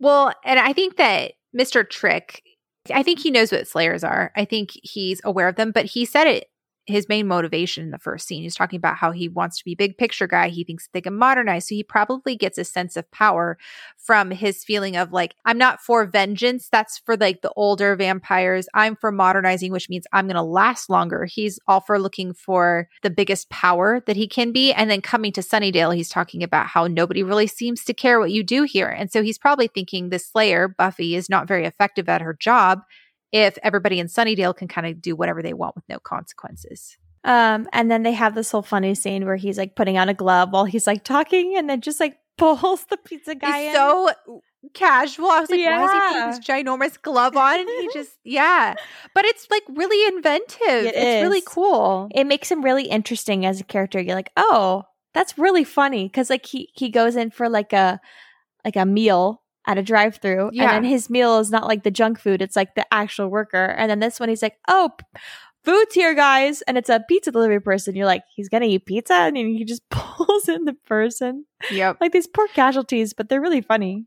He talks about how they're running a computer search on all motels and hostels and stuff for Faith, again showing that they are using new technology. And it's just kind of crazy to compare this with season 1 Master, because they have become so modernized to the point where they're actually even more scary now, because now they're using the tricks that Buffy and Giles and Willow and Xander all use against them. And I think that's kind of an interesting concept. Yeah. So there is a bit of a discrepancy between Kakistos and the Master. We later find out from Giles that Kakistos is a really, really old demon, really, really old vampire. And so Joss Whedon said Kakistos was old. That causes the clovedness with his hands. Remember the Master? He looked like a bat, a lot like a bat with a fruit punch mouth. The idea is that the older they get, the more animalistic, but not necessarily the same animal. They devolve. That's my theory. So when people look at the Master and Kakisto and say, hey, they're both old, but they look kind of different, I think it's the idea that they all just start to look more animalistic and they all look like different types of animals and stuff. I do think there is a big question of why the master's bones stuck around and Kakisto's bones didn't stick around. I think it would have been kind of like really cool. Plot convenience. Yeah, no, totally. But I think it's kind of cool that Kakistos is Faith's master. And so you kind of have the comparison there between both of them, and like even Buffy and her trauma and when she was bad and stuff. It's just kind of cool to see those comparisons. And I didn't even think about the fact that like he could mirror what Faith's master would be like. That's really interesting. Mm-hmm. I mean, because there is like an emotional crutch when they're around too. They have like an emotional hold on them because they represent defeat to either one of them in different ways. Did you notice that Faith froze when Kakisto approaches her, just like Buffy froze with the master, and he grabbed her by the throat and lifted her up? And it's supposed to be very, very similar as Faith. This is Faith conquering her fear, just like Buffy had to conquer her fear, which was the master. Nice. Good work, team. All right. So over at the house, this feels like a awkward like family reunion. Where it's like it's catching up with like the favorite cousin where you're sitting there being like, Mom, don't forget about me. And I think it's hard because I understand Joyce in this situation because she's trying to like give Buffy pointers that she knows nothing about. And so, and it's coming from a mother perspective where she's like trying not to like have her child die. So don't blame her too much, even though it's like, Buffy's not always focusing on the negative emotions, but also sometimes it's helpful because then she thinks about all the worst case scenarios that could also help her in survival. And whereas Joyce kind of says like focusing on negative emotions could kill her, which is an interesting idea. And I'm curious on what you guys think about that. Yeah, I think Joyce is at this point just grasping for straws and looking for anything that is going to help Buffy be more safe when she's slaying. I see her being kind of like, yeah, be positive thinking, like all this other stuff, because I think this is Joyce transitioning over to trying to be helpful Joyce. And I think it's also Joyce that's also kind of like planning ahead, troubleshooting of like, so if Buffy is a slayer, does that mean there's a time when Buffy can stop being a slayer? And so I think Joyce is looking at Faith and going, whoa, there's another slayer. That means that maybe Buffy doesn't have to do this highly dangerous job anymore. And so I think Joyce is being extra friendly with Faith because I think she wants Buffy to hand everything over to Faith, and she wants Faith to like want to take it. Which I think is kind of a valid thing because I mean, even Buffy herself, when she saw Kendra, kind of had that moment too of being like, ooh, maybe I don't have to be the Slayer if there is already one. So I think that it's completely valid for Joyce to think, maybe Buffy doesn't have to do this if someone else can and wants to. Thank you for bringing that up, Leah, because I was like going to talk about that. And I love the character development here because like Kendra being here wasn't that long ago and she was like wanting to give it up. And I think since her having to go through so much with Angel and Angelus and all that stuff that happened in season 2, I think she realized like, yeah, like it's hard being a Slayer, but she feels like she has to be, and this is her job, and this is who she is now. And so she's not even thinking about the fact that like there could be a possibility that Faith takes over. And I love that character development that we see here. Which I think is a good point because we've already seen the groundwork laid out with What's My Line Part 1 and 2 with Kendra. So we've already broached this topic. We know Buffy would kind of be open to it a little bit, but I think things are a little bit more different now too. I mean, Buffy even says, no, Mom, I can't just stop. And I think with Kendra, I think there was a part of her that thought, oh, maybe I can just stop. And I think Buffy's realizing that because I'm the Slayer, I'm just always going to be drawn to places that I'm needed. And there's always going to be things like that find me. Like she knows that from Anne. That's literally what she tried to do, is run away, and it kept finding her. So I think Buffy recognizes even if I try, it's not going to happen. So this conversation in the kitchen, I love that they put this, especially after last episode, because I think this was needed. Yeah. And I can 1000% see and stand behind where Joyce is coming from. And I think that she handled it very like gently, but then also just being very unaware of a lot of what the Slayers have to go through. And I think they both kind of understood each other. I think it was very sweet. I like how it concluded. I forget that this kitchen scene happened, and I like that it's placed right after last episode. Yeah, I think it's important. And I don't think Joyce is in the wrong. I mean, her saying, oh, I hate this. I hate your life. Yeah. She's not saying, I hate who you are. She's saying, I hate that you were chosen for this. I hate that you won't have a chance to go to college. I hate that you might die. All very reasonable things. And Buffy knows this. I think her saying, hey, let Faith slay and all this other stuff is a very, very good point to bring up, is very reasonable. And I do not fault Joyce at all for that. And I even like that Joyce is kind of like, hey, are you maybe jealous of Faith? Like she's kind of intuiting that like Buffy is not 100% happy with Faith there because she's a little bit jealous of her. And I think that Joyce does a really good job of just like questioning Buffy's motivations without being like, oh, well, everything you're feeling is invalid because you're jealous. You know, I think she's also kind of trying to walk through her with it. And I think it's good. Mm-hmm. And I like how there's a lot of callbacks in this episode to like a lot of previous Monumental episodes. Yeah. And the way she says, I don't want you to die, reminds me of Prophecy Girl when she's like, I'm 16 years old. I don't want to die. And I like that it's showing like, that's how Buffy felt during that time. And like Joyce, now that she knows that Buffy is a Slayer and she's new to that, she's having the same emotions about Buffy. And I love how that mirrors each other. And then Buffy's like, I'm not going to die. I know how to do my job and I got help now. And they have just a very sweet moment together. I just love that scene. And then this alleyway conversation with Faith and Buffy. Here we go. A lot of tension here. There's a lot, yes. She's like, oh, you've been doing this the longest. There's a lot of passive aggressive comments. And she's like, oh, maybe too long. And Buffy's like, excuse me. And then she brings up Angel. And I'm like, Faith. And also like, how'd she find out about Angel? How'd she find out about that?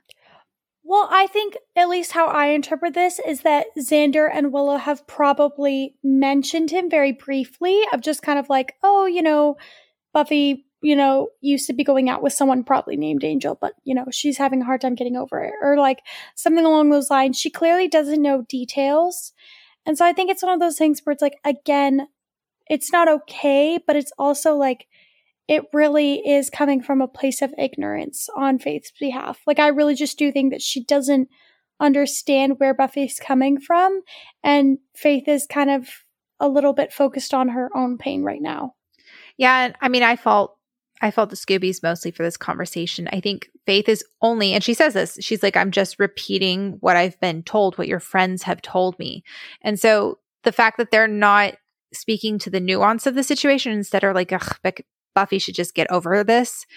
It says more about, I think, the Scoobies than it does for Faith. And I mean, let's look at Buffy's dream sequence. They're all sitting there waiting for her to move on and she's not, you know? But I kind of viewed it as like, if that the Scoobies had told her what they knew, which is enough for Faith to be like, you know what? I'm not going to mention her dead ex-boyfriend who killed people and that she had to kill. That feels like, I don't think she knows all of that though. The way Why that it's phrased. No, I think the way that it phrased is very much like she was dating a guy and he died. Yeah, I don't think she knows all of the stuff. She just knows the guy's name is Angel, but she doesn't know anything else other than the fact that she loved him, she lost him, and now she needs to move on. I think she doesn't know the details. Well, and if she knew that Angel was a vampire, I think the conversation would have been very different. Yeah. Also, I think Faith is just projecting. Because what does Faith need to be doing in this episode? She needs to be moving on. She needs to be facing her fears. And so Faith saying this to Buffy is Faith repressing her own emotions and projecting her own emotions onto Buffy and just being like, hey, you just need to move on. You know, come on. What's the big deal? And so I think that they're both dealing with their own trauma and their own issues, and they're taking it out on each other in a way. I hope that's the case. I just kind of viewed it as like she knew what was happening and she was being incredibly insensitive. But I hope that she doesn't know everything about the Angel situation. I think if she had known he was a vampire, we definitely would be hearing that. Yeah, that's true. And then, oh my gosh, I will say that their pettiness when they get all angry at each other is so funny to me. Why are you getting so strung up, B? Why are your lips still moving, F? She gets so snarky back. I'm like, yes, Buffy. I wanted to see them go at each other. I was like, I want to see two Slayers fight because they're supposed to be more powerful than vampires. This should be good. Honestly, though, I'm all for like build up when it comes to these sort of things because it's like, true. If they ever do fight, then there'll be a lot to back each other up emotionally. And so it's got to be such a good fight. So I'm okay with that whole like, oh, are they going to do it? They're not. And for like several episodes and then until it finally does happen. So I kind of like that they didn't in this moment. I think it would have been too soon, but like they definitely had enough ammo to like beat each other up. So one of the questions that's asked in this episode is, Buffy's finally accepted her calling, become a Slayer in full, but now there's another Slayer, and she seems to be infringing on Buffy's territory. So, question for you guys. Just because Buffy was first, do you think she should be taking seniority? Or No, I think it's a valid question to ask, like, is there even a seniority when it comes to Slayers, or should it just be the person who's most able to lead or whoever is better? I think it's a valid question to ask. Because I saw this thing that someone talked about, and I thought it was really interesting. They were like, technically, Faith is the next one in succession now since Buffy's died. And in actuality, Buffy and Faith should never have met. Like, it should have been Buffy died, Kendra died, and now Faith is here without Buffy being there. So until CPR was invented, there was only, one Slayer at a time. So do you think that in a way Faith's birthright was stolen from her because of the fact that Buffy's kind of still around and Faith is now not the Slayer? I don't think so. I think that at least right now, Faith is still new. And I think that therefore, even if it wasn't Buffy that she was falling underneath, she'd be falling underneath a Watcher. And so like Faith still kind of is in training in a lot of ways. Whereas Buffy has, been a Slayer now for like, what, year, 2 years? Yeah, this is going on her 3rd year. And so she does have a sense of seniority over Faith, and therefore I think kind of should be more of the lead, at least for right now, because, Faith is still newer, and I think even if Buffy wasn't there, Faith would need to go through training. I think, I don't think it should be like the next person. If there's 2 people alive, the next person is supposed to be like, the head Slayer or whatever crap. I think that only really kind of works itself out if there's 1 Slayer at a time. But I think since there's 2 and Buffy's alive, I don't think it's like, oh, the Slayer line, since it goes through Faith, then she should be the main Slayer. I think it's unfortunate that they're in the same place at the same time. And because of that, it's because of, the logistics of her not having a Slayer or having a Watcher, yada, yada. Best case scenario, I think that Faith should be like at another spot in the world that needs help to kind of spread it out. I think it doesn't really make sense that she would be in Sunnydale. But obviously, plot-wise, it makes sense because she needs to like have a Watcher, and she doesn't have one, so therefore Giles is going to watch her until another Slayer or another Watcher comes. I think it gets messy that both of them are together because there's like a clashing of I don't know what the word would be. They have a different way, a different style that they slay, and different ways that they do things, and I think they clash in that. Right. I'm just talking about like if like there's a reason why we don't have 2 presidents. Like I don't know what that would be called, like a push of power or whatever that phrase would be.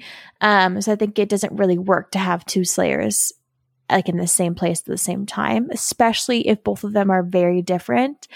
And it's going to cause a lot of like rivalry, like naturally, only because one of them's more seasoned than the other. And then they have all their friends there and like their own Watcher. And so it's interesting that they're here together at the same time, but I think logistically, I think it would not work out. Yeah, I think it's just really interesting to watch how Buffy's kind of like, yeah, I'm the Slayer. I'm here now. And then you have somebody that suddenly comes in. They're another Slayer. And it's funny. I mean, by the end of the episode, I feel like Faith and Buffy are in a good place, just like Buffy and Kendra were in What's My Line Part 2.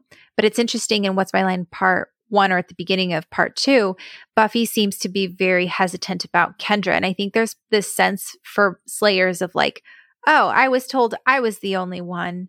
Or like, this is my job, this is my sacred duty, this is my calling, and you're kind of infringing on that. And so you kind of get that sense with Buffy.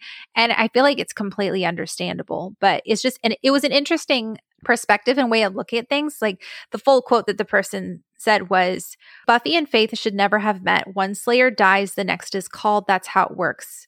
When you think about it, Faith's birthright was stolen from her by an overachieving predecessor who refused to plunge and move on. Faith resents this.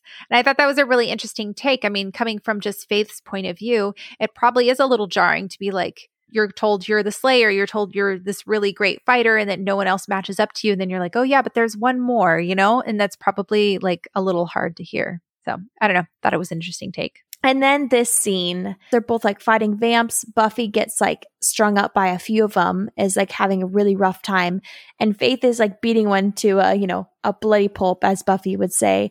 And is like saying like, you can't touch me. She's getting angry. She's very emotionally invested in this one vamp. She becomes unhinged, basically. Mm-hmm.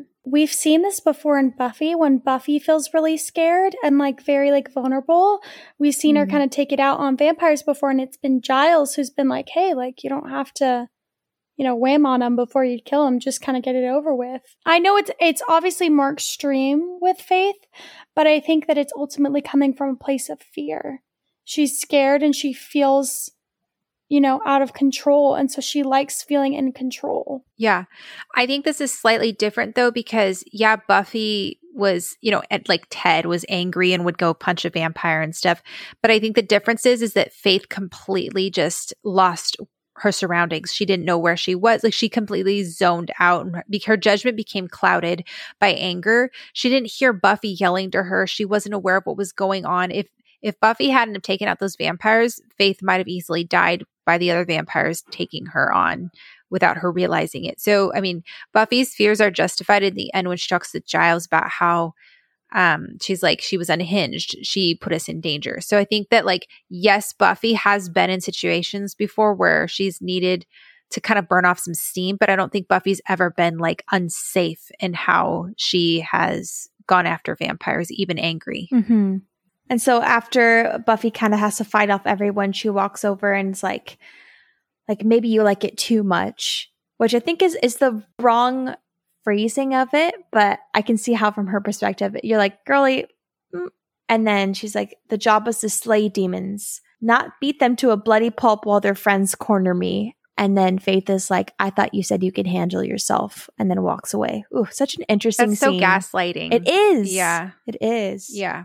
And then Buffy's trying to talk to Giles about it. Giles is kind of playing it off. And to be fair, he wasn't there. So it's like, I can't fault him too much for this. But it's also like, why do people still not take Buffy seriously sometimes? And I don't think he was like completely brushing her off. I feel like he was just trying to offer a different perspective. Yeah. Like he's like, hey, maybe you guys just slay differently. Maybe this is different. And she's like, no, she is unhinged. And he's like, okay, well, I'll call and find out where her watcher is. Like he actually listens to her, even though he's like, well, have you thought about this perspective? So I felt like it was a little different. And then kissing toast, Kakistos, we find out means the worst of the worst, or that we find out is an actual old vamp that he has learned about, which is very convenient. They find out, they're like, oh, like maybe this is coincidence that Kakistos is here. And then they're like, maybe they're connected somehow. And then we scan into the hallway where Buffy's like, okay, I'm on my mission. It's like one of those like dun dun dun dun, dun, and then she bumps her. It felt like Surprise or no, Innocence, where she was going to go tackle Miss Calendar. That's the vibes I was getting. And then it was like Scott. Yeah. I was like, what is happening here? Genius editing. And then they have this interaction where like Scott's like, you can tell he's in a very vulnerable state where he's like kind of like such a good guy. I know. He's having his like second like stitch effort and trying to like talk to her. He invites her to go to coffee, which is really interesting because Buffy was frustrated that Angel, like she just wanted to go to coffee with Angel and he wasn't asking her. So it's the very opposite of Angel, where Buffy did all the pursuing of Angel in the first few episodes of season 2. And this one, it's Scott pursuing Buffy. And so I think Buffy's not like quite sure what to do with it. And it's a huge contrast from last season when she was like, dang it, why isn't Angel asking me out? I just want to go out for coffee, you know? So I think they're supposed to like show the contrast between the two relationships. And this isn't really a relationship, but whatever. I like the fact that the Claddagh ring can represent different things, because for Buffy and Angel, it was like a form of love, and it was a form of like, I have you close to my heart, that sort of thing. And then for this one, it's very sweet because he's like, oh, I talked to like the jeweler and he says it represents friendship. And he's like, and that's what I want, because there's two sides to it. What do you think is just such a unique way of representing different types of relationships, and what Buffy is needing at the time. And I think the fact that he's like, I want friendship with you, and here's the Claddagh ring. Yes, it triggers her, but I think it's a really cool way of using this piece of jewelry to represent different sorts of relationships and emotional status that Buffy's in. Yeah, and I forgot to mention too, back in the dream sequence, when Angel, they show his hand picking up the Claddagh ring, he's wearing his ring, and the heart is on his right hand facing his heart, which means he's in a relationship, which I think, again, is supposed to just show Buffy's guilt. She's like, man, she feels like she's being disloyal to Angel if she pursues something with Scott, even though Angel's not here anymore. Yep. And I was going to say, like, this whole scene where she drops it mirrors it, because in her mind, she's like, that means I'm moving on. And so it makes sense because in the dream, Angel's like, oh, he looks at her very like hurt and like betrayed, and she says like, I had to. And so I think it just mirrors this and makes the dream kind of be like a full circle, because you're like, oh, she's talking about moving on in the dream. Yeah. And it makes a lot more sense, because he's sitting here being like, are you forgetting about me? Are you forgetting that you killed me? Are you forgetting that like you're hurting me? And so like him holding the ring and it crushing and like bleeding out, it's just, oh. Well, this is Buffy's fear. She's afraid of Scott replacing Angel. She's afraid of Faith replacing her in her life. And this is Buffy struggling to find a new normal. And I think this is also the show trying to tell us that life is not going to be normal like it was before. I think Buffy keeps wanting things to go back to the way they were in season 2 and 1. And I think she needs to recognize that nobody... In Dead Men's Party, she had to recognize that nobody's in the same place. They've all moved on. And in this one, she's trying to put herself in a new normal. And I think she needs to realize that she's not the same person. She's different. And she needs to find a new normal. Yep. And then she drops it and says, I can't do this. And poor Scott. I feel so bad. He says it in a very sweet way, though. He's like, okay, I get the message, and just walks away. Respectful. But I also love how like you see Giles walking up and seeing it, and like I just love how gentle he is with her in this whole episode. Like he's slowly getting his information, but he's not forcing her.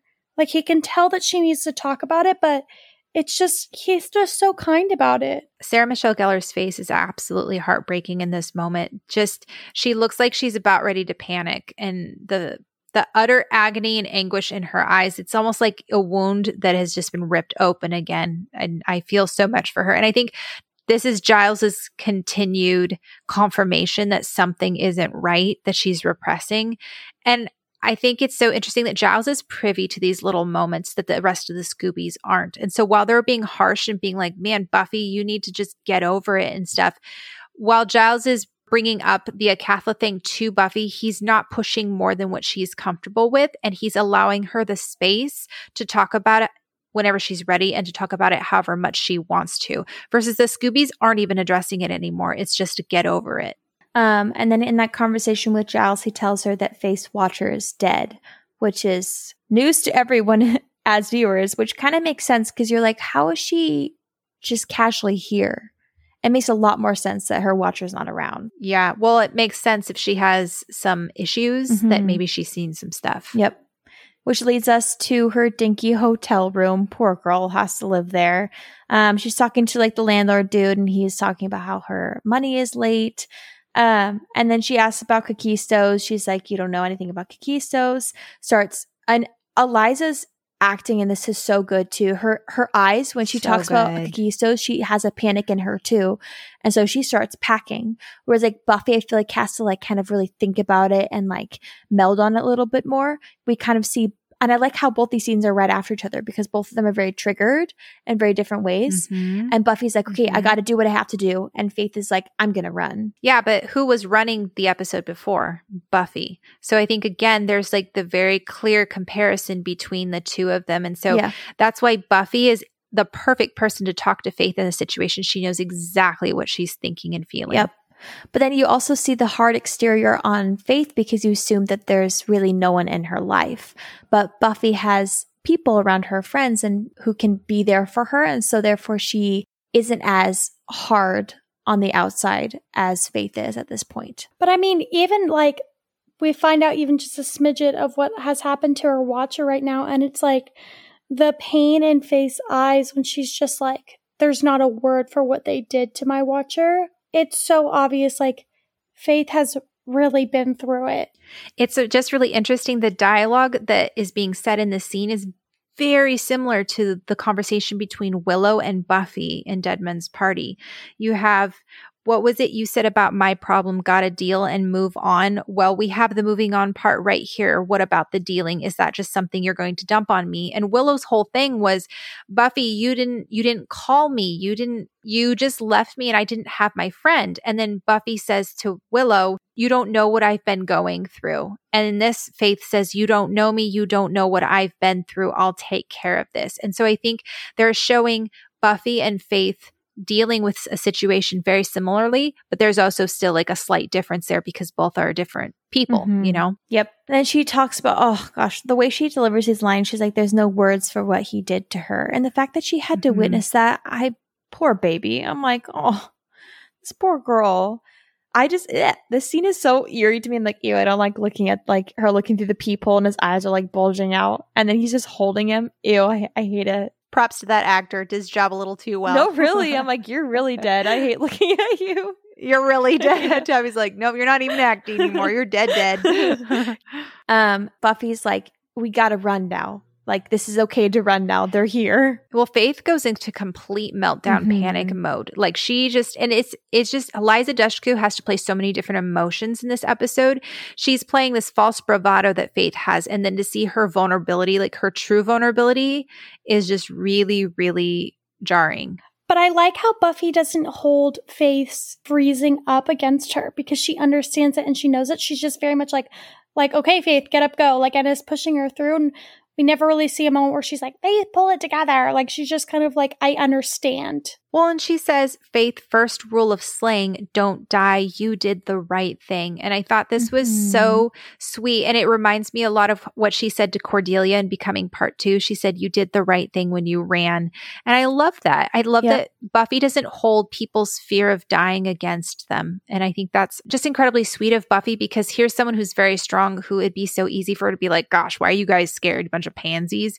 You know, it's easy for her in a place of privilege, of strength and power to say that to someone who's weaker, but for her to recognize that there's a very real vulnerability and fear there when you don't have that strength and to like not belittle them for it, I think is just incredibly big of Buffy. Well, I also kind of view it in a similar way of like, let's say someone falls into like a waterfall or something, a current that's taking them away. And your response as somebody who's watching is, I could jump in after them and risk my own life, but try to help save them, which is not guaranteed that they could survive or I could survive. Or I'm still valid and not doing anything because like, I don't know what I'm doing. And so I think her having validity and sitting there and being like, you know what? Running is a total reasonable response in this situation. Like if you tried to fight them, you could have died. And yes, it's admirable that you could try, but like same thing with like trying to save somebody else. It's like sometimes it's idiotic and sometimes it's heroic and the odds of you coming out a hero are very slim. So it's okay if you don't do anything because it's not your fault. Yeah.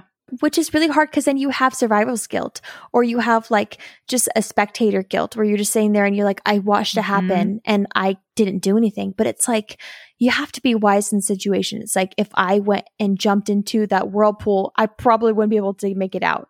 And even though it's sad and you have to sit there and watch that happen, it's like, or running away, you have the guilt of being like, oh, I didn't help her. I just sat there and I watched. But it's like, but you would die if you try to do anything. And I mean, that's the same guilt that Buffy is feeling too. She's like, not only did I kill Angel, but like, I didn't stop it before he turned back into Angel. I didn't this or whatever it is Buffy has that guilt for. So she's empathizing with Faith in this moment, you know, but the difference is Faith is able to push through and work through it because she opened up and had Buffy there to help her. And I think that's what Buffy clues into by the end of the episode. But I just love that Buffy, someone who always chooses to fight, sits there and gives validation for people who choose not to, because both are valid. Yeah, right? And I mean, choosing not to fight for the right reasons. Yes. Because she gets on people who fight and have the power. Like Whistler, she's like, hello. Like, if you have all this knowledge, why aren't you doing anything? I'm really tired of doing it all by myself. But recognizing when someone's not in a position to do that, she doesn't hold that against them. And then they realize that they're in his place, which is a new type of horror. And then all the vamps come rushing in. I think this is the most shoehorned part of the episode. I was like, oh, they lured them there, did they? Like, I don't feel like they did it all. But I mean, it's like in Surprise when the televisions fall down and like you have that huge gaping hole that Angel and Buffy escaped to. I was like, dang. But, whatever. We don't care. So Buffy immediately just like jumps into action. Faith freezes. Buffy throws her the weapon, says, don't die. Kakisto has Faith by the throat. It's the whole freeze thing, just like we talked about with Buffy and the Master. Buffy starts wailing on him and she stakes him 2 separate times and the stake does absolutely nothing. That would be absolutely terrifying. Mm-hmm. Okay, and then Mr. Trick totally gave me Spike vibes right here. He's like talking to the other vampire and he's like, if we don't do something, the Master could get killed. Well, our prayers are with him. I literally audibly laughed. This is one of those things where I'm like, he has Spike energy where he's just like, oh, well. When he calls him the Master, it literally, there is a parallel between Kakistos and the Master. It's just really, really cool. So, and then Mr. Trick's just walking away and he's like, yeah, these vengeance crusades are out of style. And he's like chit-chatting away as he like walks away with the girl. I was like, what in the world? So different from, what was it, Caleb, who's willing to be the vessel and give his life for the Master. Okay. And then this scene I've always been like, I'm like, why does it have to be this big of a stake? And with her like little force, she goes, eh. And then goes straight through she's Kakistos. A slayer, Tabby. You forget that she's a slayer. Come on, y'all. I think it's okay to be like unrealistic with certain things, but like this one, it was like, at least make it so that like you have to like jump and throw it in, or like stick it on the floor and then jump from the ceiling and then so that it actually plunges through him. But it's like oh, it went straight through him. I kind of like that it took both Buffy and Faith to kill him, because it was like, in the end, Faith needed help. Just like how Buffy needed help to kill the Master. Yeah, I don't know. I think it's just a combination of it being like poor CGI. And then also you could tell the beam is clearly styrofoam. It's not very heavy and stuff. So, yeah. I mean, it's just nitpicky stuff. But I think it's admirable that Faith gets back up, picks up the beam, and kills him herself. I think that speaks a lot to Faith's character. Mm-hmm. And then they both stand there and they're like, you hungry? Starved. And then they walk away together. At least they're hungry after. I love that moment. Then we go into the library, assuming it's the next day. They tell us that Faith is going to stay until the next Watcher comes. So I guess we'll find out who the next Watcher will be, or if it'll just be Giles until the end of time. But I highly doubt that the Watcher Council would just be like, all right, the guy that we don't even like is going to watch both Slayers. Right, exactly. They're like, if they didn't trust him to come to the Watchers Council with them, or to their retreat, they're not going to be like, well, you can take care of both our moneymakers. Literally. Unless they just don't care and they just get paid just to sit up there and like make decisions and make Giles' life more miserable, which honestly could be what they're doing. I hope that they elaborate a little bit more on the Watchers Council. I feel like they're like this giant mystery. Yep. And then Buffy, in her own free will, decides to tell Giles everything that happened. And her face, and just like, I feel like the way she says this is her kind of like having more of a peace about it. The way she says it is her kind of coming to terms about it. And I think that this needed to happen before she talked to Scott. Otherwise, I feel like I wouldn't really believe that she really kind of wanted to give Scott a chance. But I like that we had this beforehand. Angel was cured. I'm sorry. When I killed him, Angel was cured. Your spell worked at the last minute, Will. I was about to take him out, and something went through him, and he was Angel again. He didn't remember anything that he'd done. It just helped me. But it was too late, and I had to. So I told him that I loved him. And I kissed him. And I killed him.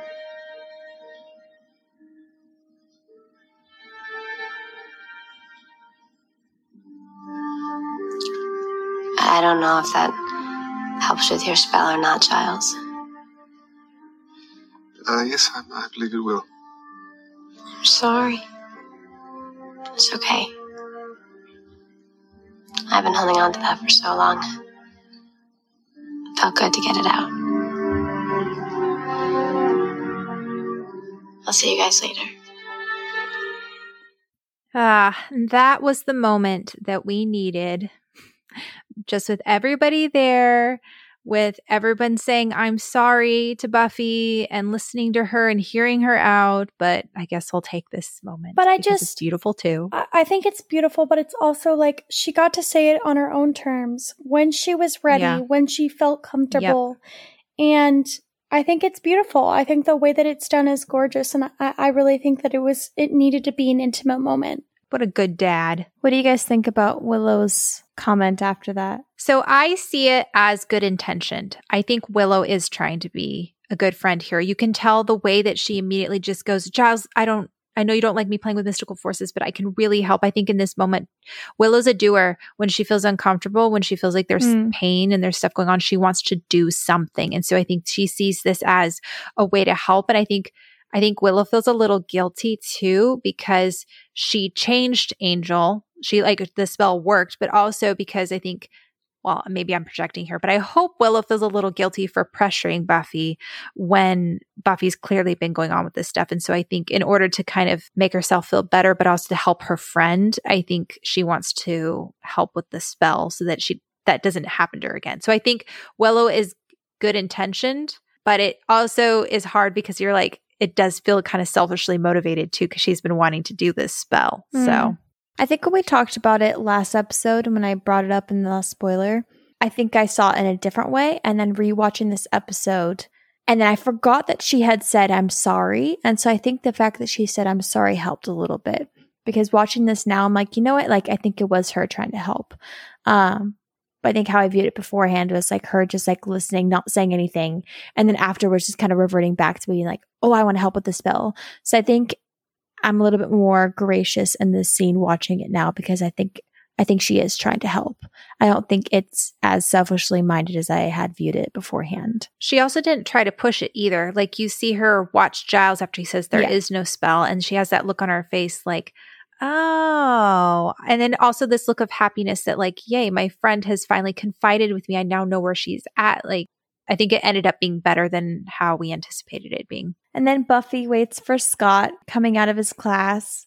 And I like that she's the one that kind of comes back to him and tells him that like she wants to hang out with him. It's very sweet. She's ready. Yeah.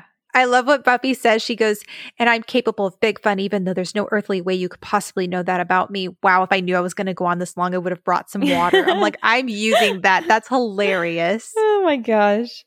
And she's like, if you like want to hang out with me or whatever. And he's like, I don't know, Buffy, I'm really going to have to think about this. Walks away.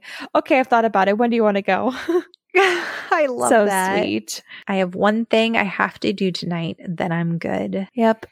And it's dark. It's haunted. We're back in the mansion, the place where it happened.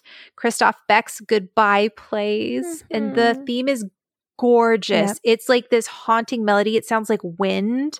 She tells him goodbye. The theme comes to its conclusion. And Buffy walks away, prepared to move on with her life, and we have a close-up of the ring as the screen slowly fades to black, and that's it. That's the end of the episode. Angel's really gone. There's nothing you can do to bring it. And then the movie Terminator comes on, and guys, this is beautiful. Buffy's moving on, finding closure. Oh crap, Joss Whedon is in charge of this show.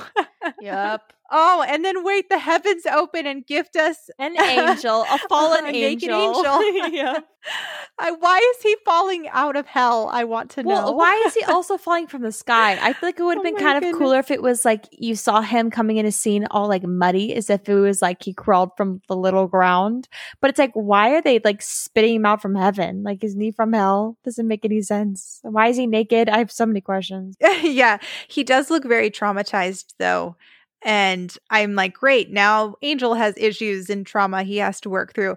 Okay, so when I was looking up stuff, I have to tell you guys about this. I was dying. So somebody wrote in their comments, oh yeah, I'm so excited. I'll take a naked David Boreanaz any day. And they said, yeah, Boreanaz booty. And they're like, wait, Boreanaz?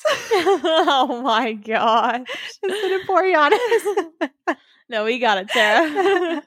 So the full nudity belongs to David Boreanaz without the use of a body double. While nudity is obviously implied in previous episodes, most notably Surprise and Innocence, in season 2, where he loses his soul after he and Buffy have sex, it is unclear whether he was nude under the covers in season 2 or in a flesh-tone thong. This is on IMDb. I'm not just saying this. So it's like, I've done extensive research. I have done extensive research on, Boreanaz.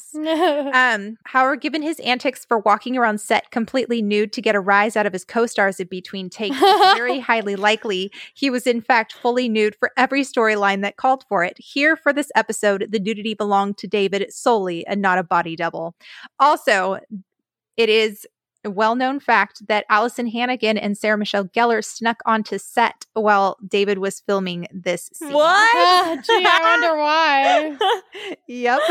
That's funny. Yeah, it is pretty funny. I mean, he's also like extremely sweaty too. So they like greased him down. They were like, okay, David, get naked now, fly through the air. And land in this sexy way. He's like, how do I do that? Yeah, exactly. And make sure everything is covered. Oh my gosh. But man, this was a packed episode. I like just having faith in it, having Buffy move past her trauma would have been pretty big. I mean, the fact that Buffy's even moving on to a new relationship, but then bam, Angel is back. Like that is huge. Really fast. Like epic. There's a few episodes in Buffy where I refer to the episode where everything happens, and this is one of those. Yes, it's chaotic.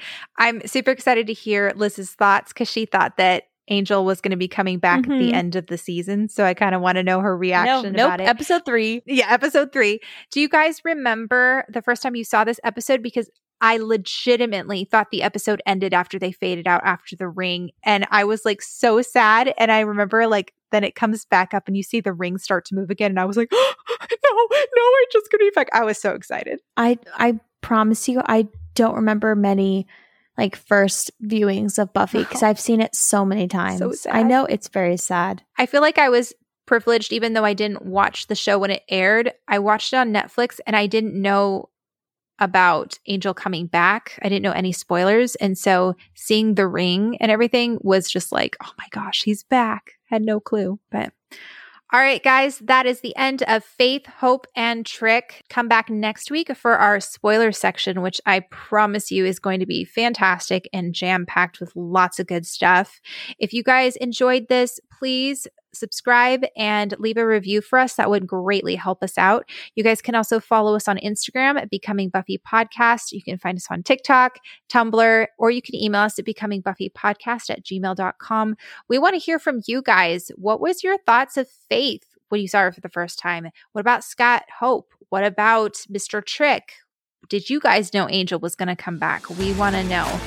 And as always, guys, thanks for listening, and we will see you next week.